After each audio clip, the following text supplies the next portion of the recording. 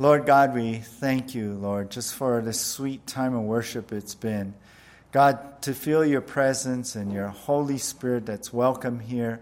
God, fill our hearts, continue to fill our hearts, Lord, with this sense of your presence and just your Spirit moving upon us, Lord. And no matter where we're at, if you're connected online or no matter if you're here right now, whatever's going on, Lord, we just want to seek you right now. We want to just focus in on you and be with you. And as we get into your word now, Lord, I pray that you would bless your word, that you would speak to our hearts. And we thank you, God, so much for all that's in our mind as we lead up to Good Friday and Easter. And even with this passage tonight, Lord, may it just continue to put our hearts in the right place, Lord, to focus in on what you have done for us, Lord, what you have done for love. God, what you have sacrificed for us, Lord, who don't deserve it. Thank you, God, for the cross, for dying for our sins. Thank you for purchasing our salvation. So, God, I pray you bless your word now, anoint it with your Spirit, in Jesus' name. Amen. I read about this old preacher who lay dying in his hospital bed, and he asked the nurse if she could go and get his state congressman and the state senator so he could die in peace. Well, the nurse wondered how they would help his suffering here, but she agreed to make the arrangements. And then he asked the nurse that when they arrived, to put one on the left side of him and put the other on the right side of him.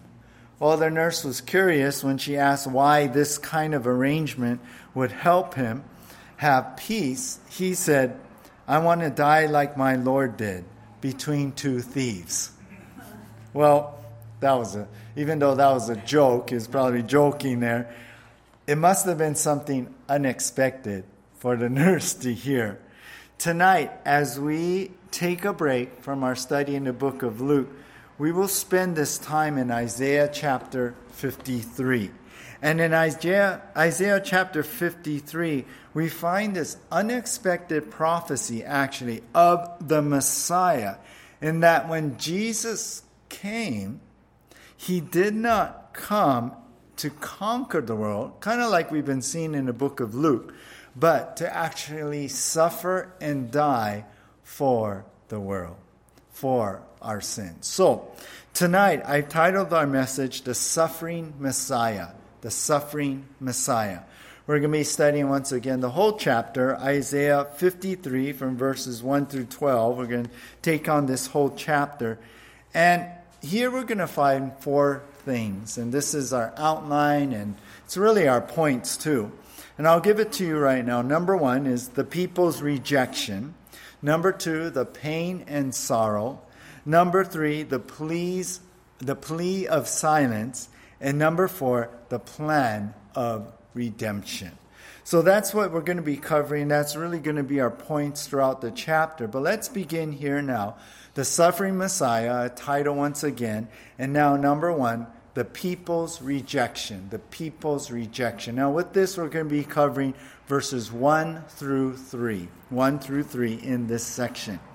So let's go ahead and read these verses together. It says here in Isaiah 53, verse 1, "Who has believed what he has heard from us, and to whom has the arm of the Lord been revealed?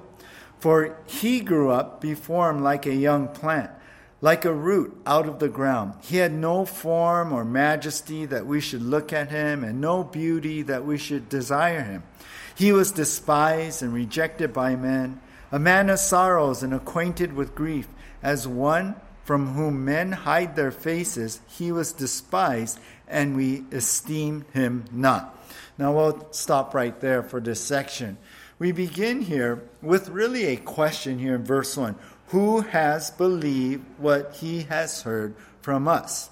Who has believed what we're saying here? Who has believed this prophecy and what it's saying? In other words, who will believe what it's saying about the suffering Messiah? And as we get into this chapter, that's what we are going to find. And it says in verse 1, and to whom has the arm of the Lord been revealed? Now, the arm of the Lord speaks of his power, the powerful work that he does. So it's like Isaiah here is saying, writing here, who will truly understand the arm of the Lord, the power of the Lord, the powerful work of God that's going to happen in the suffering Messiah.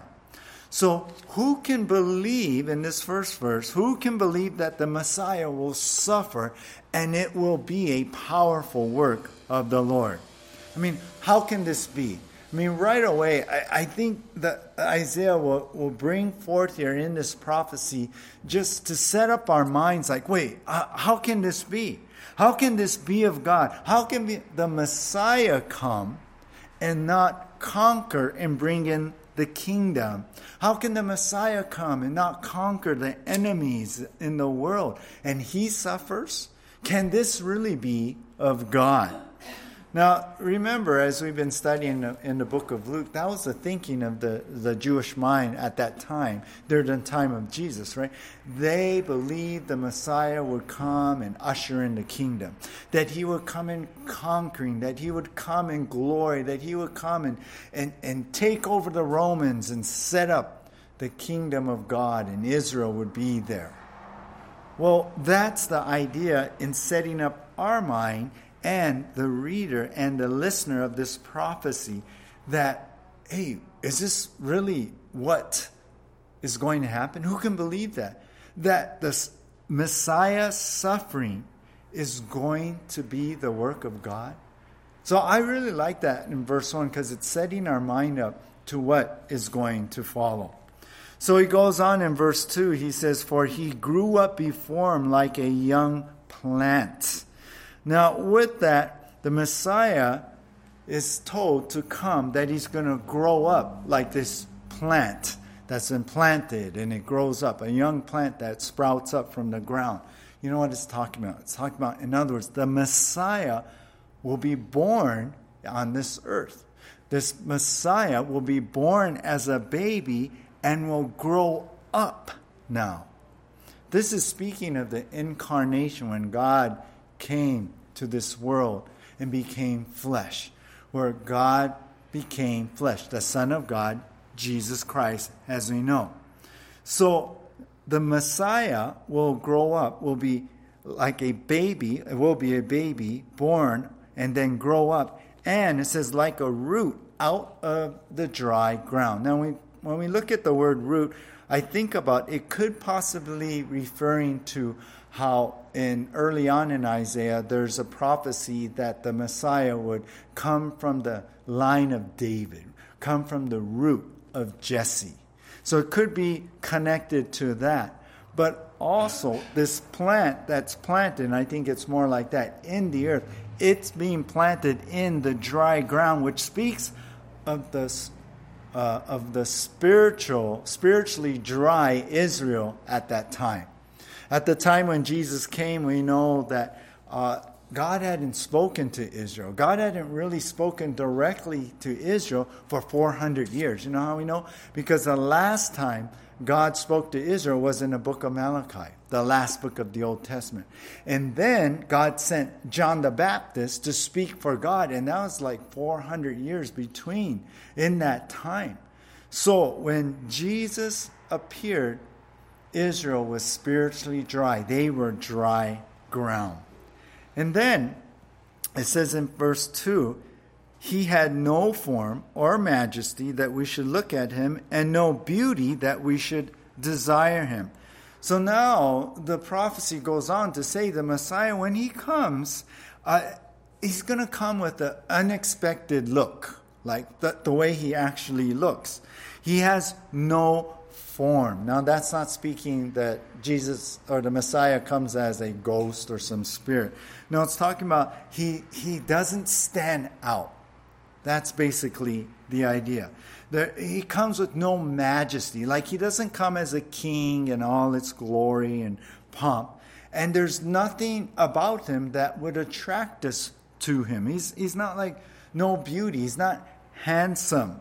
He's not like this leader guy, head, and above, head and shoulders above everybody. Oh, here's the king, here's the leader. Yeah, he looks like the guy. No, none of that. None that people would desire to even follow him. So all of this is saying, the idea is that the Messiah will not stand out in his looks. I found something interesting. There's a book called the Arco Volume, which is actually a collection of documents found tucked away in the back of the Vatican. And I'm not saying this is true or this is super accurate, but I think it's interesting because in this book is a supposed physical description of Jesus. So I thought this was interesting, so I'll give it to you. It says in this volume, he is the picture of his mother, only he has not her smooth, round face. It goes on to say he is tall, and his shoulders are a little drooped. His visage is thin and of a swarthy complexion. I think that means he's dark, like a typical Middle Eastern dark. It goes on to say in this description of Jesus, his eyes are large and soft blue, and rather dull and heavy. The lashes are long, and his eyebrows very large. His nose is that of a Jew. In fact, he reminds me of an old-fashioned Jew in every sense of the word. Now, I'm not saying this is true or exact, but to me it's interesting because it goes along with what is written here in Isaiah verse 2 about his looks. It's not like you can really recognize him. That's really the idea. And we know that, right? We know that Jesus wasn't like some people go, oh yeah, that you could point him out. It's not like, he had some halo over his head and he glowed and people say, oh, that must be the Messiah. No, he was like this normal, everyday person. He did not stand out. Matter of fact, we understand that in the Garden of Gethsemane, when the temple police came to arrest him, right? They didn't know exactly who the Messiah was, but Judas, who betrayed Jesus, he told them, well, it's the one I give a kiss, who I go and greet. And so that was the only way they knew that this was the Messiah. So we see this prophecy, I believe, did come true, that the Messiah, Jesus, was not a real standout in his looks. Then verse 3, we find this. He was despised and rejected by men. So it goes along to tell us that something unexpected happened. It wasn't like the Messiah arrived, everyone embraced him. He was actually despised and rejected by the world. And in particular, the very people he came to first, which was Israel, which was the Jews. They were the ones who should have accepted their Messiah. But he was despised, he was rejected, and we see here, because of that, he was a man of sorrows, acquainted with grief. We just sang about that, didn't we? That song is about this verse, this chapter, what we're looking at tonight. Because of the rejection, that's what his life was like. Full of sorrow, grief. And it says something interesting here. As one from whom men hide their faces, he was despised, and we esteem him not. We didn't consider him. The people didn't consider him as the Messiah. They hid their faces. In other words, they did not acknowledge him as the Messiah, but rejected him, and they did not respect Jesus. So we see the Messiah was actually, when he came, like this everyday normal person, was despised. The Messiah is rejected by his own people. Now we know this is Jesus, right? Jesus fulfilled this prophecy of the Messiah we're looking at here. In John 1:11, it says, he came to his own, and his own people did not receive him. I remember Pastor Don Stewart, when he came and spoke years ago here and said, this is the saddest verse in the Bible. The Messiah, Jesus, comes to his own people, but they did not receive him. And I think about Here's the Creator come to his creation and who created us human beings, yet he was rejected. So, in this first section, this describes the people's rejection. Why? Because the Messiah didn't fit their mold. Because Jesus didn't fit their mold. This describes the people's rejection because the Messiah didn't fit their mold. They were expecting something else. They're expecting the Messiah to come in all of his glory. But what? He was born here? Wait, well, isn't he supposed to? And we know the second coming, he's coming from the sky, right? Riding on this white horse. But no, the Messiah came born as a human being. He was just a normal looking guy. He came humbly, and so that didn't fit the idea of what the Messiah should have been. You know, in the Talmud, which is an ancient Jewish commentary, which was written around between 200 and 500 BC, the rabbis in the Talmud, in the commentary of the Old Testament scriptures, they historically said that Isaiah 53 was about the Messiah. Historically, that's what they're saying in the Talmud. But then in the 11th century AD, a rabbi named Rashi changed and stated that it is not about the Messiah, that actually Isaiah 53 is about the suffering of the nation of Israel. And you know why he said that? Well, because there was controversy going on, because a lot of the Jews were thinking that Jesus of Nazareth, I think he was the Messiah. If you read Isaiah 53, what else can you think, right? So they didn't want the Jews to think Jesus is the Messiah. So he changed the meaning of it, and he rejected the Messiah. Jesus didn't fit into the mold and what he expected. These verses, he just thought, well, no, it has to be about the suffering of Israel. So this describes the people's rejection because the Messiah didn't fit into their mold. You know, I was thinking about that. Sometimes we have expectations, don't we, of what God should do or how he should do something or how he's going to fix my life or come into my life or answer my prayers. And sometimes our expectations, what we think God is supposed to do, doesn't happen. We put God into this mold and we want him to work in that way, but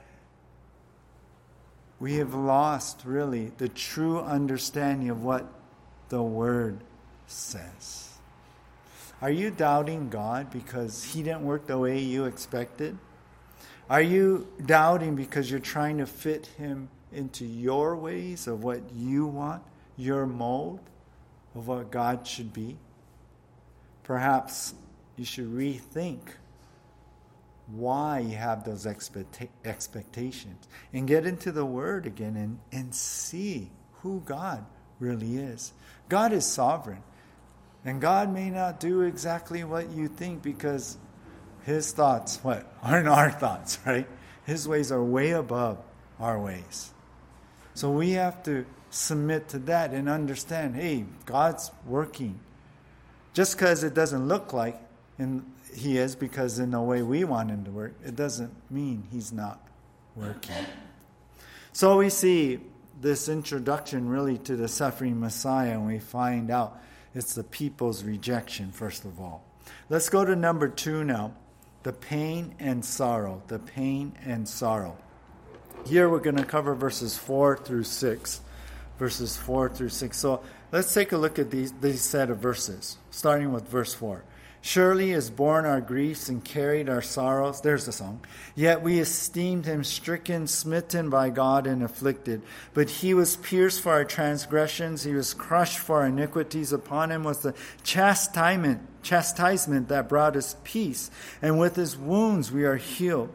All we like sheep have gone astray. We have turned everyone to his own way. And the Lord has laid on him the iniquity of us all. Now, this prophecy goes on to tell us in this set of verses that, you know what, the Messiah's suffering, it was really for us.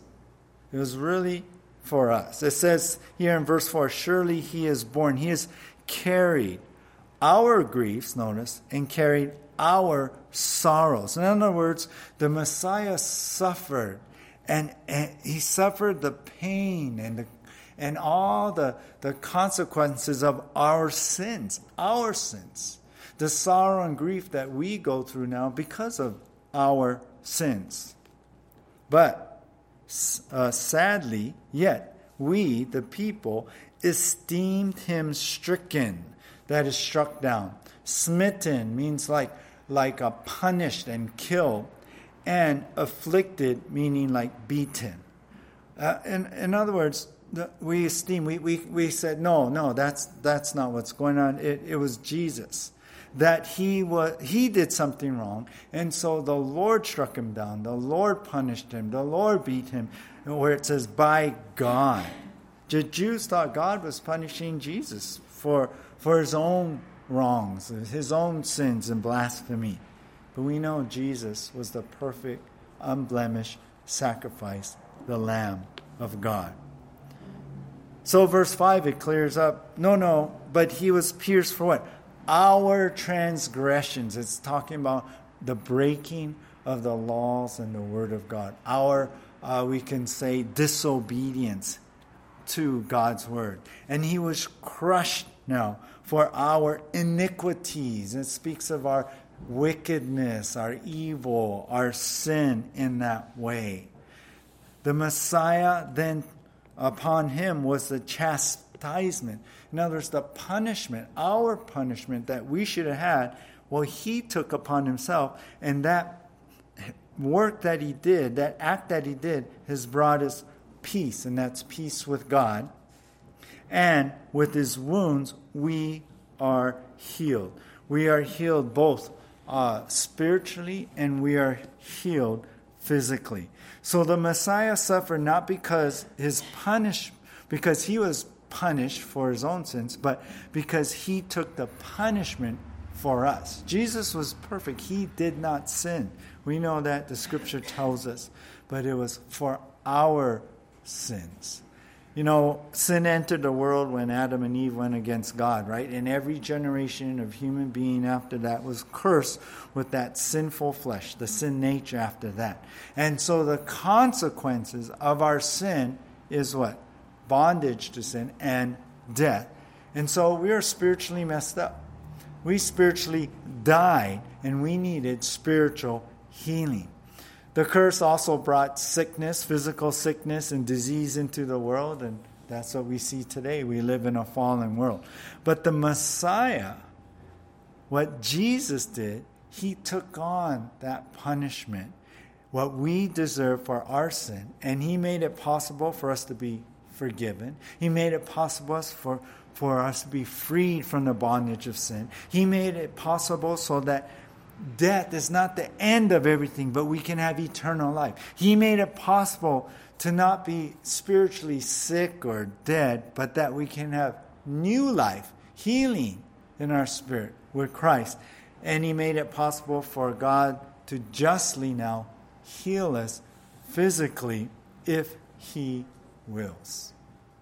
Now, take note, some claim this verse, with his wounds I'm going to be healed. It says in Isaiah 53, and it doesn't mean it's this blanket healing promise. Yes, God will heal everyone of their sickness and diseases when we go to heaven and get a glorified body, right? But it's not like a blanket promise that we can be healed of everything. I mean, if it's his will, then he can justly heal us because Christ died on the cross. That's really the idea. We know in the New Testament that different people were sick, you know. And so like Timothy wasn't feeling good, yeah. And Paul told Timothy, hey, take this ailment, yeah, to help your stomach. He didn't claim this verse and pray upon it. So sometimes in God's sovereign will, we are sick, we experience sickness, but any healing that comes, it is because of Christ. All right, verse 6, it says, all we like sheep have gone astray, we have turned everyone to his own way.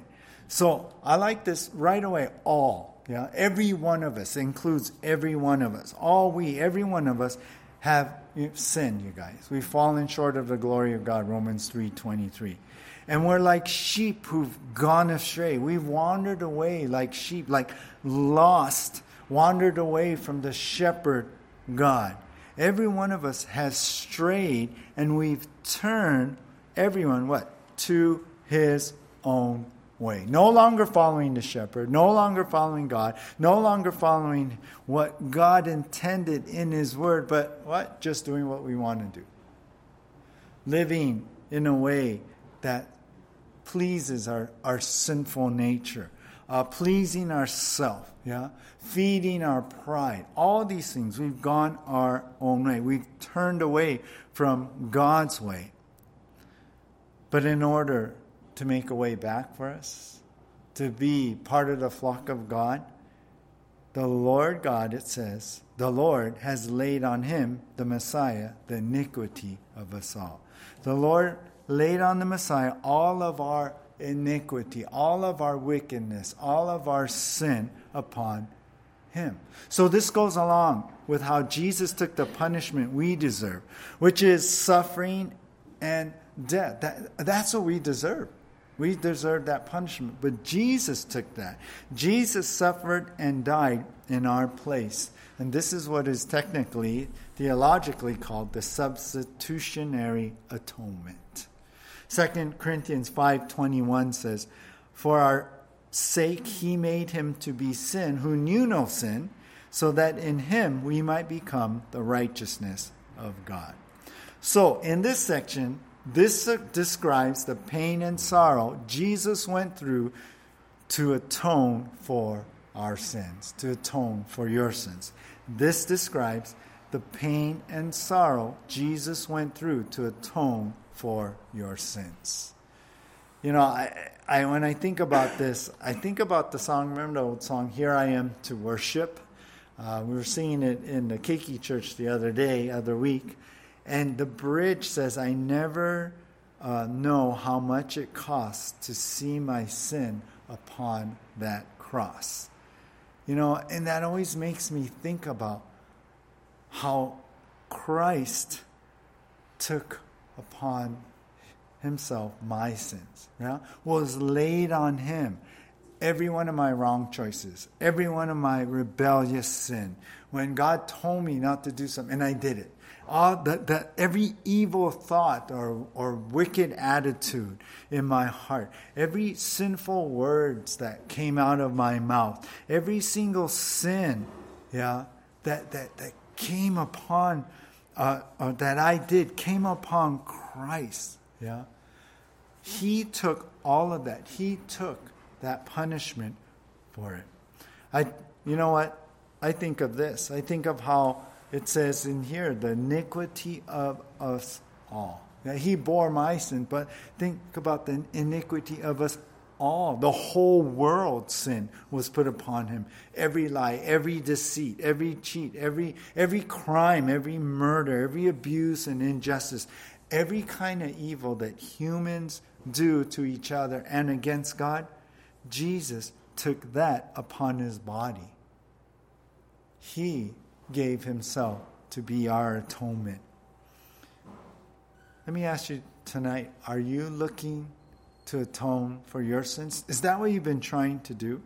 I mean, perhaps you punish yourself into thinking, well, I need to do something to atone for my sins. It's okay I'm going through this pain. It's okay I'm under this heavy guilt. It's okay because I need to atone for my own sins. Sometimes we're like that. Sometimes we punish ourselves in that way by letting the guilt and everything weigh heavy upon us, thinking, well, that'll make me feel better. But it doesn't, does it? That condemnation, all of that only makes you feel worse. And no matter what you may do to keep yourself in that place, no matter what you think, well, that'll atone for my sins and then it'll go away. You know what? It doesn't go away. You know why? Because you can't atone for your own sins. Only Jesus can take away that guilt and pain. If you're living that way, go to Jesus right now. He can forgive you. That's why he came. That's why he suffered. He suffered for you to atone for your sins. And that's why he had to come as the suffering Messiah. All right, let's go to number 3. Number 3 is the plea of silence. The plea of silence. We've seen the people's rejection, the pain and the sorrow. And now number 3, the plea of silence. Verse 7 through 9. He was oppressed and he was afflicted, yet he opened not his mouth. Like a lamb that is led to the slaughter, and like a sheep that before its shears is silent, so he opened not his mouth. By oppression and judgment he was taken away, and as for generation who considered that he was cut off out of the land of the living, stricken for the transgression of my people, and they made his grave with the wicked and with a rich man in his death, although he had done no violence, and there was no deceit in his mouth. So the prophecy gives us a little more about the Messiah. That even though the Messiah was under the oppression and judgment, oppression talks about how he was unjustly treated, how he was afflicted with treated unjustly, abused, all of that put upon him, betrayed. You know what? Even with that, even with the judgment, which was the sentence that was given him, the sentence to death that was unjustly given. By oppression and judgment, he was taken away. He was taken away to the cross and arrested and condemned. And even with all of that, he was oppressed and afflicted. Oh, sorry, I was in verse 8. Verse 7, he opened not his mouth like a lamb. He kept quiet, even under that. He was led to the slaughter like a lamb, and like a sheep that before him was silent, he opened not his mouth. The Messiah stayed quiet. He did not defend himself. And the Messiah, even though he was unjustly treated, he submitted to what was going on. He was quiet. You remember Jesus was brought before the Sanhedrin on the last night of his life? He what? Kept silent. When Jesus was brought before Herod on the day of his death, he kept silent, right? In that morning before the cross. When Jesus was brought before Pilate, the very one who could release him, he could have given a defense. He could have said something about all the lies and the false witnesses that were coming against him. But Jesus did not make any defense. He did not complain about injustice. He did not try and make a plea bargain. Yeah?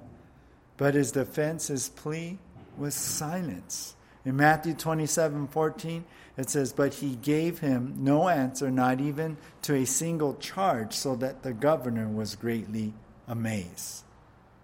That's Jesus. He stayed silent. And so by oppression again, the abuse, the judgment, the sentence, he was taken away, as I mentioned, to be crucified. And as for his generation who considered that he was cut off from the land of the living. What's that saying? His generation, the people who lived at that time, they didn't care that the Messiah would be cut off. Like he would, his life would end early. That's what it's saying there. That the generation, the people there, they didn't really care that he was to die. They didn't care about the Messiah. And so the prophecy, in a way, in this verse asks, does anyone even realize that? Does anyone even see what's happening here? And then verse 9, it's interesting. And they made his grave with the wicked. So the people back then, they put him into a grave for the wicked, or that was their plan, to treat the Messiah as a criminal and throw him in the grave for criminals. And back then, that's what Roman soldiers did. They would crucify a criminal and then throw their dead bodies, of all the dead bodies of these criminals, in this mass grave. But that was the plan, but that's not how it ended. It ended with a rich man in his death. So though he was treated like a criminal when he was buried, it was like he was a rich man. He ended up being buried in a rich man's tomb. And we know that story, right? In Matthew chapter 27, Joseph of Arimathea requested Jesus' body, buried him in his tomb, a rich man's tomb. And this prophecy was fulfilled exactly with Jesus Christ. So, he was stricken, the transgression for the transgression of the people. Again, end of verse 8 talks about that. He ended up in this tomb of a rich man, although he had done no violence. In other words, he did no wrong, and there was no deceit. He didn't trick or fool anybody, yet he stayed silent, yet he died. So this describes the plea of silence Jesus gave, no defense, even being totally innocent. So that's that plea of silence. You know, it made me think about when Jesus was arrested in the Garden of Gethsemane. Peter started to wildly defend Jesus, right? Taking the sword out and swinging it around. But Jesus told him to put that away. And in Matthew 26, verse 53 and 54, listen, he said this. Jesus told Peter, "Do you think that I cannot appeal to my Father and he will at once send me more than 12 legions of angels?" That's 72,000 angels. 12 legions of Roman soldiers are 72,000. So Jesus says, hey, I could just call out and 72,000 angels could come in my defense and take care of everything. We know that, I believe it was the Assyrians were killed by one angel, 185,000 of them. Then Jesus said in verse 54, Matthew 26, "But how then should the scriptures be fulfilled? That it must be so." I like that. You know? That Christ is saying, no, let it be. So the scriptures would be fulfilled, and I think he was talking about what we're reading right here. Jesus could have stopped it all. Jesus could have said, that's it, no more. But he was willing, and he willingly laid down his life for you. So Jesus willingly died like a criminal to save us criminals. That's what I think, who have broken the law of God. So we see the suffering Messiah here, the people's rejection, the pain and the sorrow, the plea of silence. And number 4, the plan of redemption. This is our last heading. Verses 10 through 12. Verse 10, "Yet it was the will of God to crush him. He has put him to grief. When his soul makes an offering for guilt, he shall see his offspring. He shall prolong his days. The will of the Lord shall prosper in his hand." Let's stop right there. The amazing fact here in what we're reading is that yet all the suffering of the Messiah, it was the will of the Lord. This was God's plan. This was God's will to crush the Messiah, to put him to grief. When his soul makes an offering for guilt, he shall see his offspring. That's why.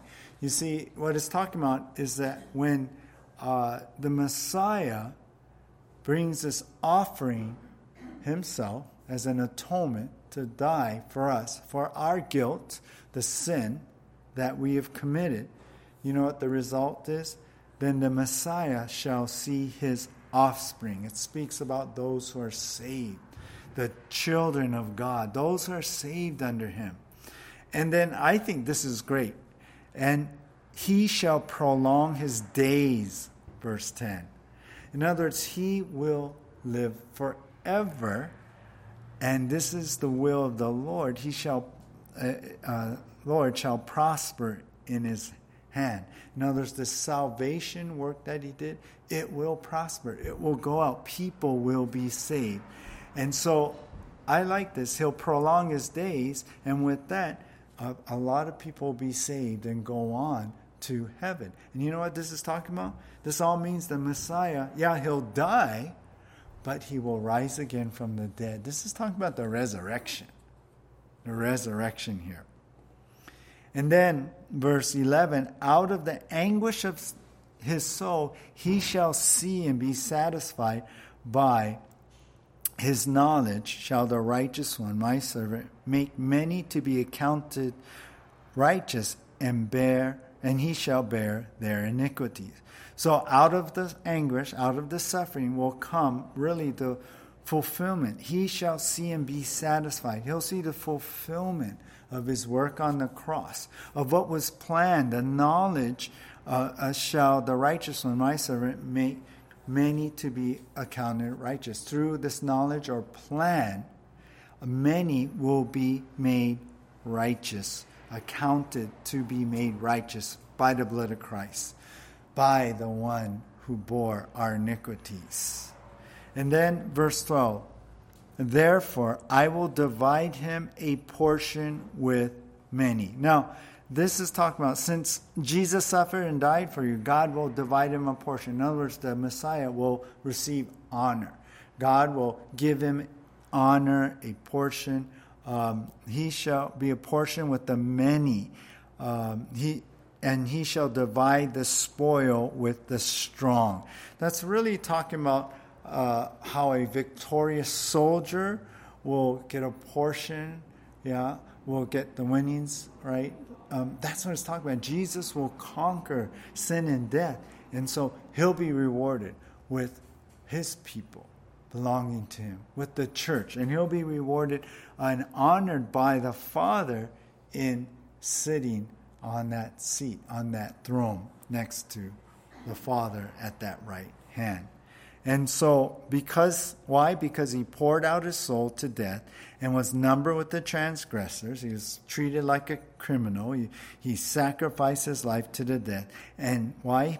He bore the sin of many and makes intercession for the transgression. So he bore our sins once again.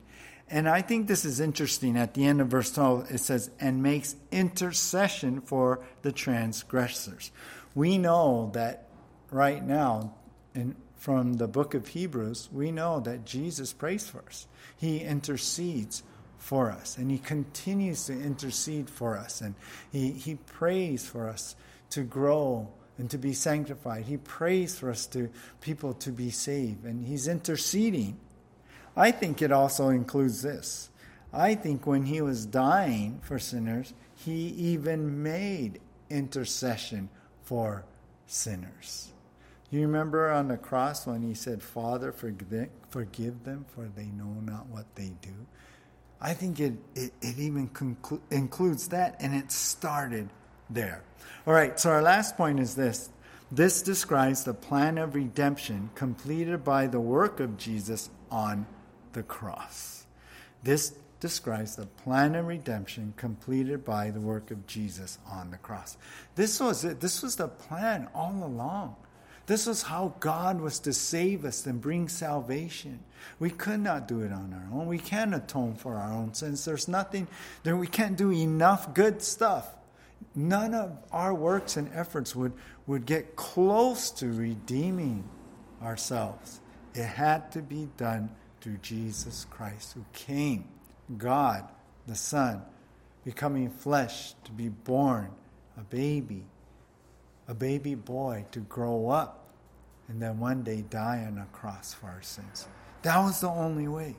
It's unexpected. It wasn't what people were looking for, but remember, Jesus kept talking about in the Gospels that the kingdom of God is here.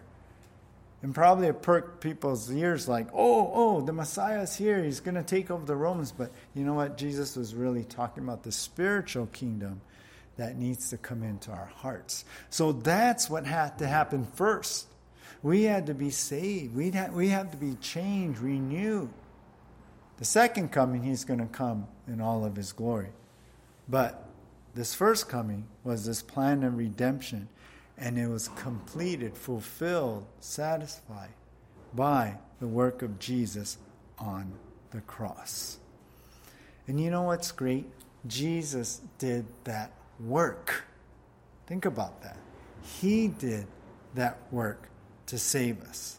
Ours is just to believe and commit our lives, to Him, to give our lives to Him. That's all we need to do. A number of years ago, I was thinking about this. Kristen and I, we updated our living trust. Basically, it's our will. At that time, we had recently purchased this house, and I thought, well, we better get the house in the will, in the living trust. And actually, we hadn't done it for so long that Janelle wasn't even in it. And it was like, oh, we better get all of this done. So we met with a lawyer and got it all updated, answered all of her questions, and then we left. And you know what? This lawyer in the office, and they did all the work. We just came in when it was ready, signed the papers, and that was it. Her in her office, the lawyer, did all the work. They put the documents together. They provided a legal wording. They even did a little filing thing for the house and deed in court, and they did all the notary work. I mean, we didn't have to do anything. All we did was make our commitment by signing the paperwork. Well, that's like what we need to do with Jesus. He did all the work of salvation. We just need to, quote unquote, sign with our commitment to Him by just praying, by just giving our heart and believing in Him. Now, the one difference here with our trust in the lawyers is we had to pay the lawyer, but we know Jesus paid for our salvation, so we don't have to pay Him. We just got to believe in what He did. We just got to accept that, wow, Jesus, You died on the cross for us. You atoned for our sins. All I need to do is believe that Jesus, the Son of God, came to this earth as a baby, grew and died on the cross for us. And He rose again from the dead. That God the Son did that. That's it. All we need to do is believe that and commit our lives to Him. And you know what? Then we're forgiven. Then we're saved. Then we have a future in heaven. That's it. All we need to do is come to the cross. I'm going to close with this. The early church father, Jerome. Now, if you don't know, early church fathers, that's what they're called. They're the leaders of the church after the apostles. After the generation of apostles, when they passed away, the next generation of leaders were what we call the early church fathers. They're the leaders back then. And one of them, Jerome, there's a story goes how Jerome, he lived in Bethlehem. And the reason he lived there was only because it was the birthplace of Jesus. And before he fully really accepted what Jesus had done for him, he thought he'd go and live there, hopefully, finding favor with God. Well, the story goes on that he felt if he labored daily to make himself worthy of God's favor, then, Jesus would accept him. So he didn't really understand everything. One night, the story goes, he had a dream where Jesus came and paid him a visit. Well, Jerome, in this dream, collected all his money and offered it to Jesus as a gift. But Jesus told him, I don't want your money. Then Jerome, he rounded up all his possessions, brought them to Jesus and offered them to Jesus. But then Jesus said, Jerome, I don't want your possessions. Frantically, Jesus, just in desperation, Jerome in desperation, turned to Jesus and asked him, Lord, what can I give you? What do you want? And you know what Jesus said in this dream? Give me your sin. That's what I came for. I came to take away your sin. Give me your sin. Isn't that good? That's what we do. We bring to the cross our sins. We bring to the cross our failures.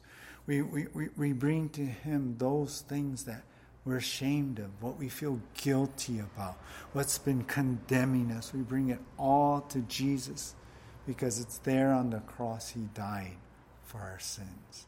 And it's there on the cross that the blood of Jesus that was shed there can wash away those sins. That's what we bring to Jesus. So go to Jesus. The Bible says to confess your sins, and you know what? He'll forgive you. Go to Jesus because He's the only one who died for your sins. And go to Jesus because you know what? He can truly forgive you and cleanse you and love you, and you can have eternal life with Him. Let's close our eyes right now. I want to pray for you. Anyone there, maybe connected online or anybody here. Perhaps this chapter's been really hitting you, and it's the Holy Spirit. Jesus is the suffering Messiah, and He's here speaking through His Word because He loves you and He wants to save you. If you have not given your life to Christ, this is the time. If you want to rededicate and recommit your life to Christ, this is the time. All you need to do is just repeat after me and just pray this simple prayer. So repeat, Dear Jesus, thank you for dying on the cross for my sins. I confess my sins before you. Please forgive me of my sins. Cleanse me. Help me. I want to give my life to you. Jesus, I believe in you. You are Lord and Savior. And tonight, I give you my life. I commit my life to you. Fill me with your Holy Spirit now. Give me a new life. Help me to live for you now and not myself. Lord, I accept you into my heart. I give you my heart. And now I know that I have heaven in my future. In Jesus' name, amen. I hope you prayed that prayer, and if you have, welcome to the family of God. Jesus loves you, and I hope that you will truly surrender all to Him, no matter where you're at with the Lord, that you would understand everything that Christ has done as we have read this chapter. And if He has given His whole life, His whole sacrificing everything on the cross for you, may we do the same for Him. Let me pray for you guys one more time. Lord, thank you for your word tonight, and I pray, God, that as we close in worship, that we would truly worship you and understand all that you've done for us and the ins and outs, and that it would impact us. And Lord, I pray that we just read this chapter again, Lord, to know all that you've done, Lord, all that, God, you sacrificed for us, all that you endured, Lord, how you're despised and rejected. Lord, thank you that you did that for us, and we are grateful forever. And so, God, as we close, hear our hearts as we sing to you, God, as we give you everything, Lord, as we remember you and who you are and what you've done for us, God. Lord, you are everything to us. We love you so much. In Jesus' name, amen.